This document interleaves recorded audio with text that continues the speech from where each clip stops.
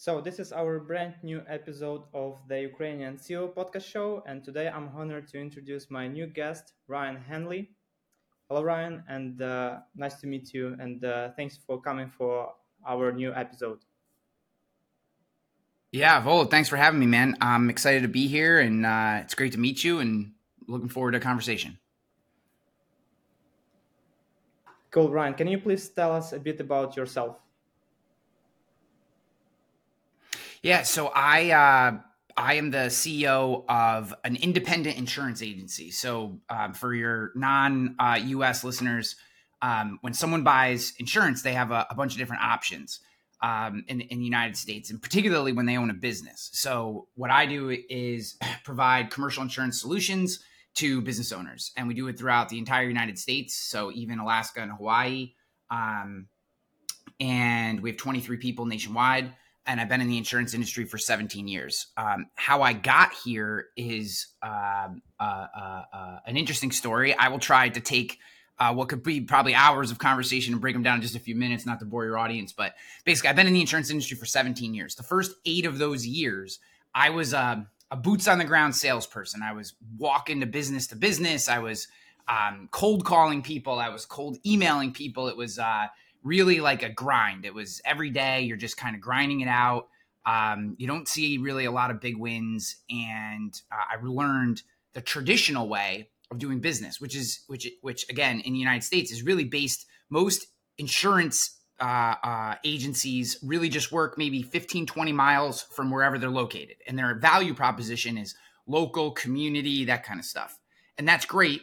Except it's very difficult to scale that model. You're really limited by whatever community your business is located around. If you're in a big city, you can obviously grow much bigger than you can, say, if you're in the country and you just have less people, less businesses to sell to. So what we did, I was there for 8 years. I wasn't a family member of that business. So basically, the owners of that business came to me one day and basically said, so you will never own this business. You'll never have a shot at earning in or buying into equity in the business. And at 30 or 31, whatever I was at that time, that was a completely unacceptable answer. I'd put in a lot of good time, and not that I was like looking for any handouts, but if you're ambitious and you're hardworking, like you want to know that there's more for you if you achieve certain goals. I certainly didn't want anything handed to me, but I wanted to know there was an opportunity for more. And when I found out there wasn't, I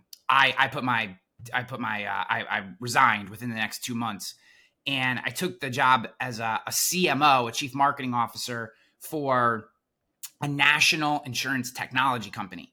And I did that for 4 years. It was a wonderful experience. Accumulated a team underneath me of about 30 people. Really learned to be an entrepreneur, learned what it meant to be an executive, learned about high-level business development. Unfortunately, I ended up being fired from that job because for a few different reasons, but the long and short of it was a big bureaucratic business. It was very kind of corporate driven. And like I said, I had an entrepreneurial mindset, and I was constantly butting heads with them. I constantly wanted to do more. I constantly wanted to try things that they just didn't want to try. And that relationship just kind of hit a head. I then went and became CMO of another insurance technology company, which was great. That wasn't really a good fit from the beginning. I worked there for about a year, and decided that with 2 little kids at home, I couldn't travel anymore for work. I was traveling all over the United States. I've been in about 40 different states at this point, and it was taking a lot of time away from my family. I promise I'll get to the point here. So I left that job. I kind of had worn my wife out at the time. I'd worn her out. I was traveling 3-4 times a week.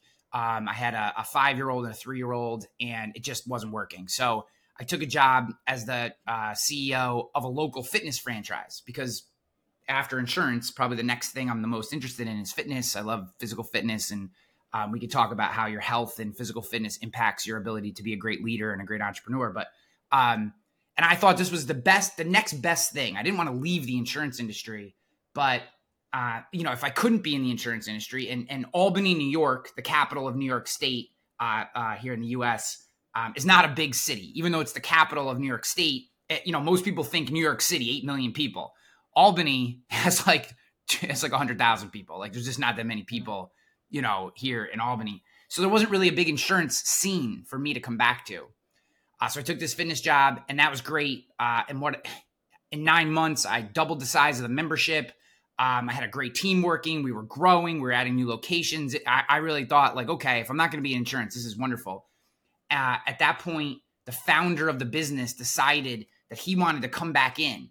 And as a CEO, I was his biggest expense. So he fired me. Just one day, I just blindsided. I walked in. I thought we were just having a standard meeting. He walks in with his lawyer and fires me and just says, hey, you did a great job, but I want to be the CEO again. And if I'm the CEO, you can't be here. And out the door I went. And that, having kind of 4 negative experiences right in a row in about a 5 or 6 year period, it was like, it felt like the universe was telling me, you need to go out and be your own boss. Like, you obviously working for someone else is not working out too well.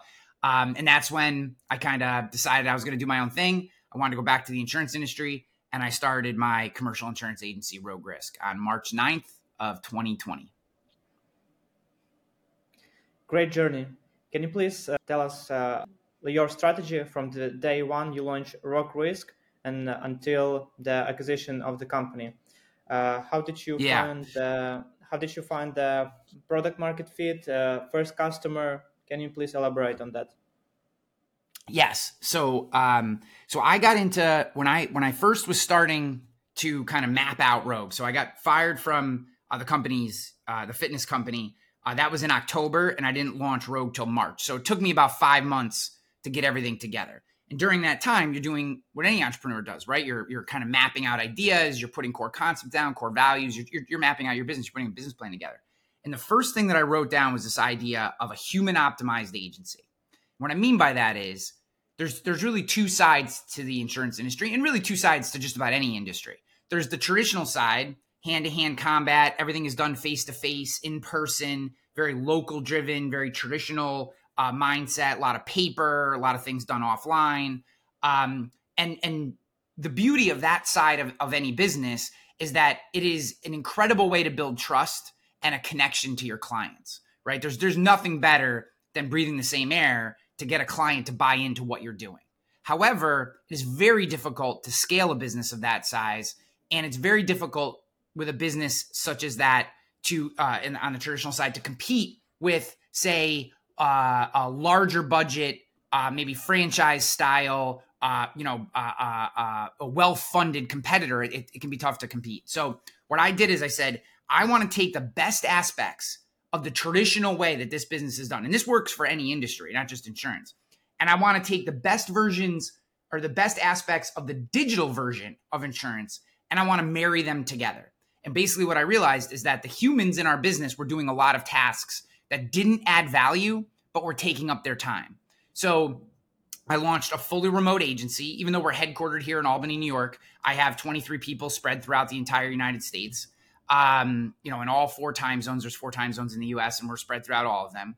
And except for the Northwest, like Washington State, Oregon, and all the quadrants and sections. So we have people in the Midwest and upper Midwest, Southeast, etc. So that gives us really good spread, really good team. And what it allows us to do is not have a fixed cost of having a heavy burden of, say, like having an office space. It allows us to really play off economies of scale, because we're just, really, when we add a new team member, it's just a few memberships to websites and tools that they need to do their job. So it keeps costs low. And then we use automation, self-service tools. We are getting very close to looking into virtual assistants. And then we have our licensed kind of in the States American workers, which is required because insurance is a regulated product. It's like a financial service, like if you're doing investments or something. So you need to have licensed American, people who are sitting here in the States do some tasks. It's just regulated by the states. So by using this scaled system, we are able to allow our customers to kind of choose their own adventure. And to get to your question, that was really our competitive advantage from day one. We wanted to deliver that enterprise level, white gloves, in-person service that people want out of a relationship with their insurance professional. But we wanted to do that in a scaled digital format. And that has been our bread and butter from day one, coupled with a really solid education first content marketing campaign. We have one of the largest YouTube channels for all for in the insurance industry. We have a very robust website. We put a lot of educational content out in social media. We do a lot of outreach, and it's all based around educate our customers first, draw them in, and then give them this human optimized experience. So once they're in, they feel taken care of, they feel understood, and they feel heard. Cool. Can you please share with us tools, software you use for self-service and to establish automation in your business processes? Yeah, so a lot of the tools that we use are very specific to the U.S. insurance market. You know, being that insurance is a regulated industry, there's just a lot of wacky things, data you have to collect. And sure, some insurance agencies do hack their way through, say, a HubSpot or a Salesforce or a Pipedrive or some of these other kind of CRM or sales tools. But at the end of the day, the accounting in the insurance industry is very unique. It's actually, you have to run a dual cash and accrual accounting system at the same time, which is tricky.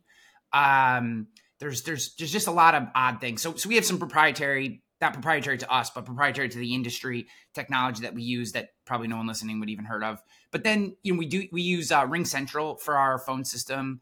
So that's kind of a global system. We have tested on and off Podium, which is a text message, chat to text tool, allows you to do some stuff with reviews. But to be honest with you, we try to keep our tech tool set as simple as we possibly can, because what I found is a lot of companies, in an effort to add value, keep stacking on new tools that they never actually fully utilize, and therefore never actually deliver the full value to their customer base. So my philosophy has been use a smaller number of tools, but use them really well. And even if there's some things that you're not doing today that like you would like to, say, I don't know, some sort of local pin drop text system or automated review,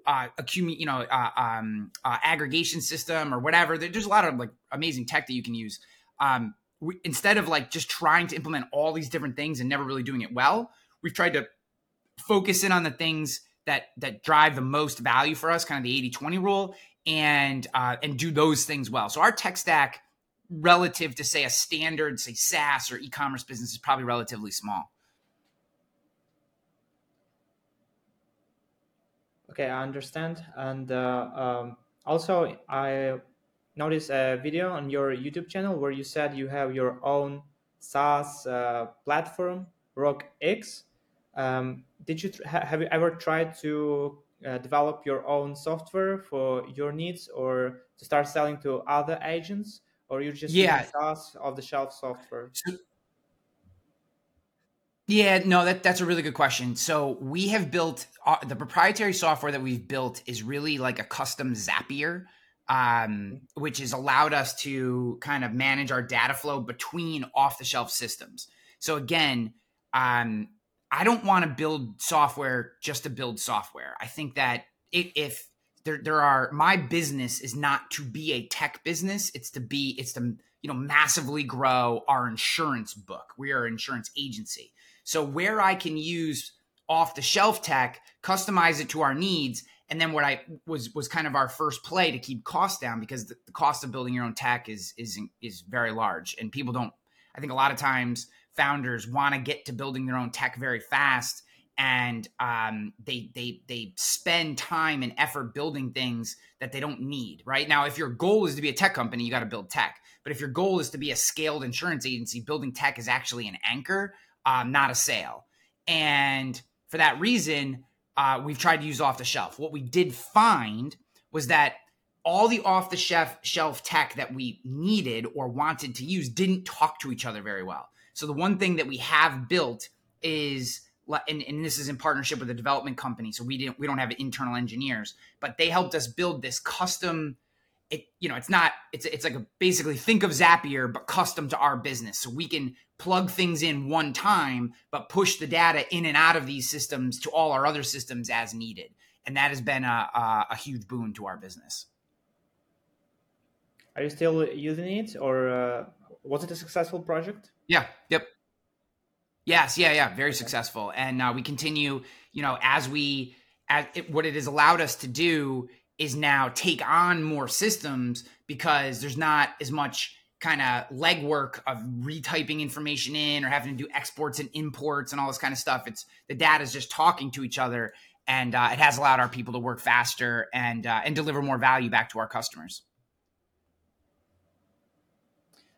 Okay. What are the biggest challenges you see establishing automation using all these tools? You have already mentioned the communication between all these systems. That's why you developed your own software. What other challenges do you see? What are the hardest to tackle? Yeah, the biggest challenge that we face from a technology standpoint is that the insurance industry in general is very behind. So these tools that are, standard tools in the insurance industry, they just they're the data is set up poorly. They're often using multiple databases, multiple code bases. They don't load properly. They don't update properly. Their APIs are often terrible, break often, or just can't push all the necessary data back and forth. They're just very archaic. If you're sitting there listening to this and you're used to using like a Salesforce or a HubSpot or any other of these large CRM database systems that you kind of run businesses off of, you most likely can't even imagine how archaic the insurance systems are. But because of the wacky nature of the accounting inside the insurance industry and the way policy data has to be collected and stored, we're forced to use these. So from a technology standpoint, the biggest challenge are these legacy systems that we're forced to use and getting information in and out of them. Other than that, from a technology standpoint, there's not really obstacles. It's just the standard stuff that everyone deals with. It's, what activities do we need to prioritize in order to deliver max value to our customers? And how do we do that in a way where we're not overextending ourselves and creating risk where it's unnecessary? And that, to me, is the place that I see the most often see founders start to fall apart, is in their race to constantly add new features, new gimmicks, new schemes to their business. They get way out over their skis, or they get overextended in projects or just simply in brain cycles. They're just thinking about too many things. Core functions start to slip through the cracks, and then the business starts to struggle. So I think that patience, which is not one of my virtues. I don't want anyone listening to think that I'm somehow this like incredibly patient person. I'm not. All I want to do is go, go, go. I'm an entrepreneur like everyone else. But having learned and practiced, trying to make patience a practice and thoughtfulness a practice, we really try to set reasonable timelines. And we try to be very intentional with any new tools or technology that we bring in. Okay, man. So just to recap, the biggest challenge that we face is that there are proprietary technology systems in the insurance industry that you have to use in order to meet regulatory compliance. And they are not 2023 technology. They just don't connect. They don't push data. And that just makes everything a challenge. There are workarounds, and that's why we built that kind of universal connector system. But it's not easy, and it's extra work that you have to do. Can you please share with us your strategy on the content marketing? I know you have a large YouTube channel, and in one of your videos, you said you have the majority of your leads coming from this channel before your acquisition, uh, Yep. before your company was acquired. I know a lot of folks who are making hundreds of videos per year, but get um, just a few views and no sales or unqualified leads from this channel. Can you please elaborate on this? What's your Yeah. success strategy? So we really employ there's really two core concepts. So if you're familiar with Marcus Sheridan and his book They Ask You Answer, we use that strategy, which is basically we take common questions that people ask about insurance and we just answer them in plain language. I think that what makes our channel work is that it's very authentic. It's most of the time just me standing in front of the camera answering a question.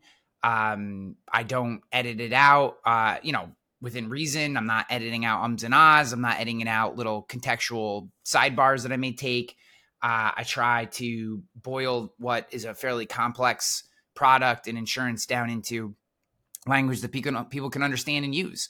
And I don't pound them over the head with sales stuff. I don't, I'm not constantly trying to sell people.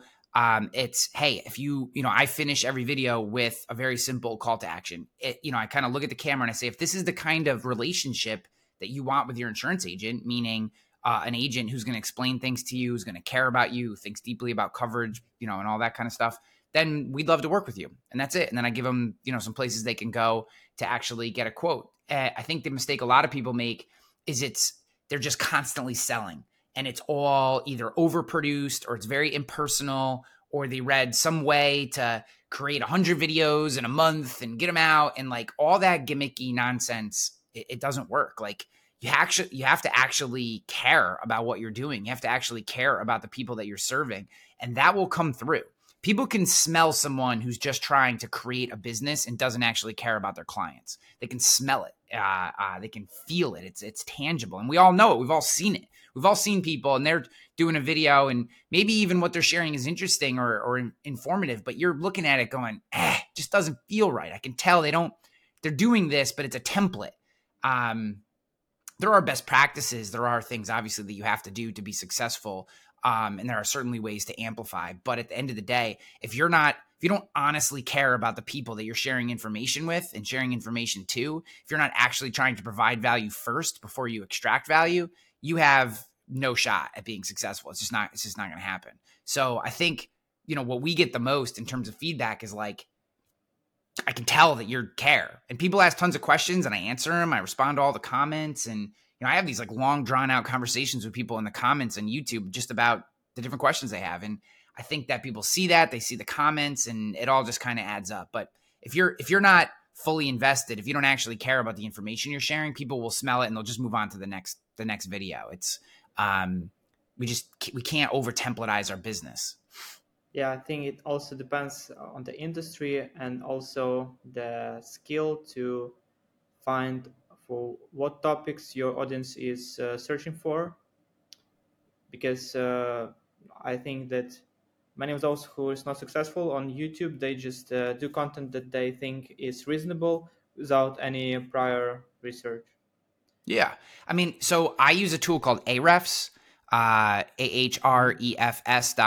No. And I do a shit ton of keyword research. I mean, I'm constantly trying to figure out, so I'll say, okay, one of our specialties, there's an insurance coverage, again, I'm speaking specifically about the US market. There's an insurance coverage called workers' compensation. And basically it deals with employees who get injured. Okay. That part doesn't matter. But that coverage in particular is something that we have an expertise in our business. So I could just randomly come up with workers' compensation topics and post videos about them, or I could go to Ahrefs and do some dig down into what are the actual questions, how are they phrasing them, where are the opportunities, who's ranking really high for what keywords, what ideas, what concepts, and how can we find gaps in between those topics? Can we go with something that's maybe a little more long tail and say create 3 different videos on a topic that have long tail keywords versus trying to wedge our way in the top level keyword? There's all different kinds of content strategies, and we can nerd out on that if you want. So I completely agree with you. Just flying by the seat of your pants is not the right way to go. You just don't want to over engineer it. Again, if I didn't care about delivering value through my insurance product, then all the keyword research in the world, it still wouldn't hit. However, because I want to share, because I want to help people, I want to give them these tools, then when I go and I dissect and I come up with 5 headlines that are going to allow me to rank fairly quickly and fairly high for I particularly like long tail keywords at first. You get less traffic, but you get more targeted traffic. And so just if we want to nerd out on this for a second, there's, thinking simply about how we look at keywords and how we approach these things. So let's say I was to take the top level keyword. We'll get away from insurance because it's so nerdy. We'll think about something like a t-shirt company. Let's say you had a t-shirt company and you're doing a YouTube channel about it, right? And your t-shirt company was, you come up with some quirky brand, and people can do print on demand, and it's got all famous characters from both foreign and domestic TV shows, and whatever pop culture in your particular country or area, or whatever audience you're trying to serve, right? So and you want to let's say it's motivational t-shirts. Let's say that's your jam. It's motivational t-shirts. So you could rank for motivational t-shirts. You could go after that keyword, but every keyword, every t-shirt company in the world is going to try to rank for, say, motivational t-shirts, right? Because that's a big top level keyword. But the interesting part about it is people who are actually searching for the term motivational keyword t-shirts are oftentimes going to be at the very beginning of their purchasing journey. So that's a top level keyword. Yes, it's important to rank for brand recognition over time, but if you're just starting out, going after that keyword, you're going to hit the first page. YouTube is not going to suggest you. Google is not going to suggest you, because there's 100 or 1,000 or 10,000 other companies trying to rank for that same keyword. So instead, what we did was we went long tail right away. So maybe it's whatever. Maybe your title is 10 motivational t-shirts that when you see yourself in the morning in the mirror get you jacked out of your mind, right? Maybe that's the title of your video. And then you're showing these, you're flashing a picture of whoever said the quote next to your t-shirt in like a 360 spin view with some like inspirational music. And that's your video, right? Like that's a tremendous promo video. And people are looking at the shirts going, oh shit, I love that quote. Or, hey, I read that book. That's amazing. Or, man, my team it would be really cool if we went on a retreat as a team, in our company and had those shirts on, because everyone would be jacked up. And like, that's a long tail way of going after something, or maybe you do, maybe you break down what the meaning behind that quote is and what different people have thought about that quote. So maybe literally the title of the video is the quote and the word motivational t-shirt, and then you're doing like a 3-minute video on the quote itself, about the quote, and you don't even show your t-shirt until the very end and say, hey, if this gets you jacked out of your mind, buy the t-shirt and wear it tomorrow, click our link or whatever. So like, going after these long tail bottom of the funnel keywords where people are like, if someone's searching for a specific quote in the word t-shirt, they're looking to buy, right? They want that quote on a t-shirt, and that would be much easier to rank for than, say, just the top level motivational t-shirts. So that very long, technical, hopefully not boring explanation is how we were able to get traction very, very quickly. Is we did not waste time going after top level keywords. We just created a massive amount of content on all these long tail keywords. And what they did was just stack up views over time. That's smart. And you also spend time to put all these keywords in your YouTube video description, or you just create a video on this topic and Yeah. put them. So what we'll do is we'll use a tool like rev.com, which is another SaaS tool, plug the YouTube video in, get the transcript, and then copy and paste the transcript into the description, or a portion of the transcript in the description, depending on how long it is. We've tested all kinds of stuff like that. I think the descriptions are important. I think timestamps and chapters are really important these days on YouTube. They can definitely help boost, especially like in that description I gave where you had the 10 different t-shirts, like the 10 best motivational t-shirts or whatever. If each t-shirt was a chapter, that would be that would help that video rank, because they're basically using it as subheads. They're using the chapters as subheads to rank videos. So there's a lot of, like, you can get very nerdy on the tactics and stuff, but I think the big idea is find long tail keywords, which oftentimes equate to bottom of the funnel, ready to purchase moments, and go after those first and just batch record a shit ton of them. And you will, you'll see, you're not going to see you probably won't see one particular video get a ton of traffic, but what you'll see is the people who are going to that video are highly likely to purchase. And that's obviously, in my opinion, much more important than just the vanity metric of pure views. Can you please tell us more about the acquisition of your company? Why did you decide to sell the company? And what are your main takeaways after the first year of being in partnership with the company that acquired you? Yeah, so we launched on March 9th of 2020, 7 days before COVID hit New York State. So 7 days in, I got close to $50,000 of my own money into this business, and all of a sudden the entire world gets shut down, and I start freaking out, and it was very, very difficult. Our initial plan was to be a digital middle market agency, so think larger, kind of not enterprise level businesses and not small businesses, but that middle area. Think 10 to 100 million in revenue. That was originally what we were going to go after. Well, all those businesses are shut down and none of them are picking up the phone. So I had to really course correct very early. Small businesses, kind of mom and pops, say 5 million and under revenue, most of which are probably 750 to 500,000 in revenue or under businesses. They had to stay open because this is their only income. Like, they didn't have a war chest. I mean, they had to do what they had to do to survive. So those people were still out there. So I quickly pivoted from middle market to small business, and we went into YouTube because no one could meet in person because COVID had everything shut down. So that digital strategy is really what COVID really drove the velocity of that digital strategy. Okay, so we started building. We rapidly expanded nationally because doing the digital marketing allowed us to do that. It allowed us to scale very quick. We were having some success. And what I basically realized is if I kept out on my own, it would probably take me 8 to 10 years to hit where I wanted to be.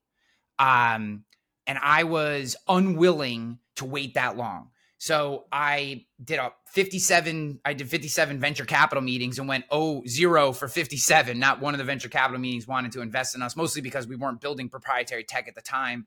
And all VC cares about is proprietary tech for the most part. So even though I was looking at like a 10x return, they weren't interested because they wanted like 1,000x return, which is, I think a reason why so many of the venture-backed businesses that you see fail is they just take these moonshot swings at businesses that I don't think actually have a legit chance of being successful. So I had to find another way to get funded. And I did not plan on selling my business 100% or being acquired. I planned on just taking investment. But when the company that ended up purchasing us, it's a PE-backed insurance roll-up, when they approached us, there was a really there was a striking fit. It was unexpected, but there was this really natural fit in the way that Rogue Risk, my business, fit into this broader kind of roll-up entity. And the role we were playing, the role I would play in both continuing in Rogue and being on the executive leadership team of the parent company as well, that was very attractive. It allowed us to hit our goals much earlier. There was still a tremendous amount of upside for me. It allowed me to get out from under having to make payroll every week or every other week, which is very difficult. All entrepreneurs are probably aware of that.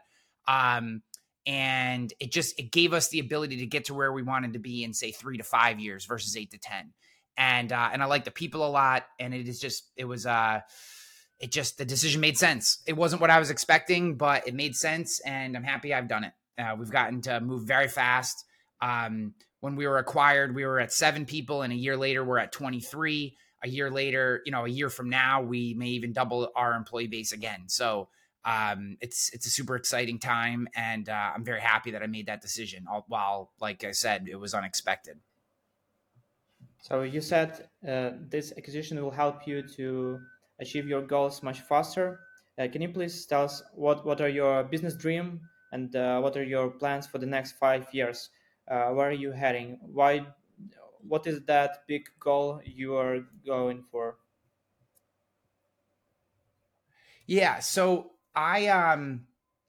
we want to get to 100 million in premium. That's a fairly large number. We're at about 5 million right now, and our goal is in 5 years to be at 100. That would be a very large jump. It would be one of the largest and fastest premium accumulations in the history of the industry without doing massive M&A, because I want to do it organically. And that would kind of put us on the map on another level. What I want to do, because I look at Rogue as like a project for the most part. Not that I ever don't want to work here, but I will I basically have a 3-year contract. And when that contract is up, I'll reevaluate where are we, what's going on, how is this working? And, I'll make the decision to stay on or not based on, kind of the contract negotiations. That being said, where I ultimately want to be and where my heart is I love helping startups. I love helping entrepreneurs. I do a decent amount of angel investment and seed round investment as a like kind of seed advisor round. I'll participate in seed rounds, not as like a major funder, but as more of an advisory board member. So I love being part of these organizations. I love helping them understand how to sidestep some of the pitfalls.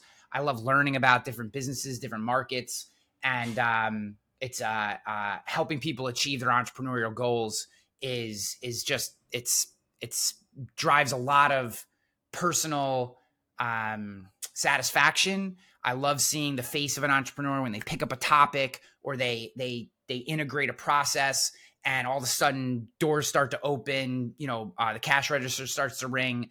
It's a pretty incredible feeling, and there's so much opportunity for entrepreneurs out there that it's really what I love to do. So my goal is to take Rogue, hit our goals, make it a success, make good on the promises that I made when we were acquired, and then leverage that to some extent into helping more entrepreneurs be successful using my own experience as a roadmap. Yeah, this is ambitious goal, and I wish you good luck and to achieve that. And yeah, I believe you can do this. Okay, Ryan, thank you for Thank coming you. to this podcast and sharing all your knowledge Yes. for YouTube marketing, for the insurance industry and technology. And also, as every podcast, I want to invite you to come to Ukraine after our victory. So Yes. we will go for lunch with all of our listeners, and they will tell you how they managed to go through it, applying your tips. There are some entrepreneurs from insurance industry Yeah. in Ukraine. I think they will listen to this podcast, and maybe some of them will launch their own YouTube channels and try your strategies in Ukraine. So thank you for all of your knowledge, and thank you. Yeah. My pleasure, man. I appreciate you having me on. I think it's amazing what you're doing. I think it's great that you're, I'm sure you're interviewing people from inside Ukraine as well as out. I think the fact that you're bringing people from probably what is all over the world, bringing their expertise in, I think is incredible. And I give you a ton of credit for that. If people are interested in connecting or have questions about what I shared, they can reach out to me on LinkedIn. Just, find me, Ryan Hanley, on LinkedIn. And I also have a blog that I write that is really about the kind of it's leadership and entrepreneurial focused, but not necessarily on the tactics, but on the emotional, relational, and psychological side. A lot of the stuff that oftentimes is not discussed that can be hangups in your entrepreneurial and startup leadership journey. So that's at Finding Peak. So if you go to findingpeak.com, you can go there. It's a Substack and subscribe for free. And just appreciate you, man. Wish you nothing but the best, and look forward to connecting again in the future.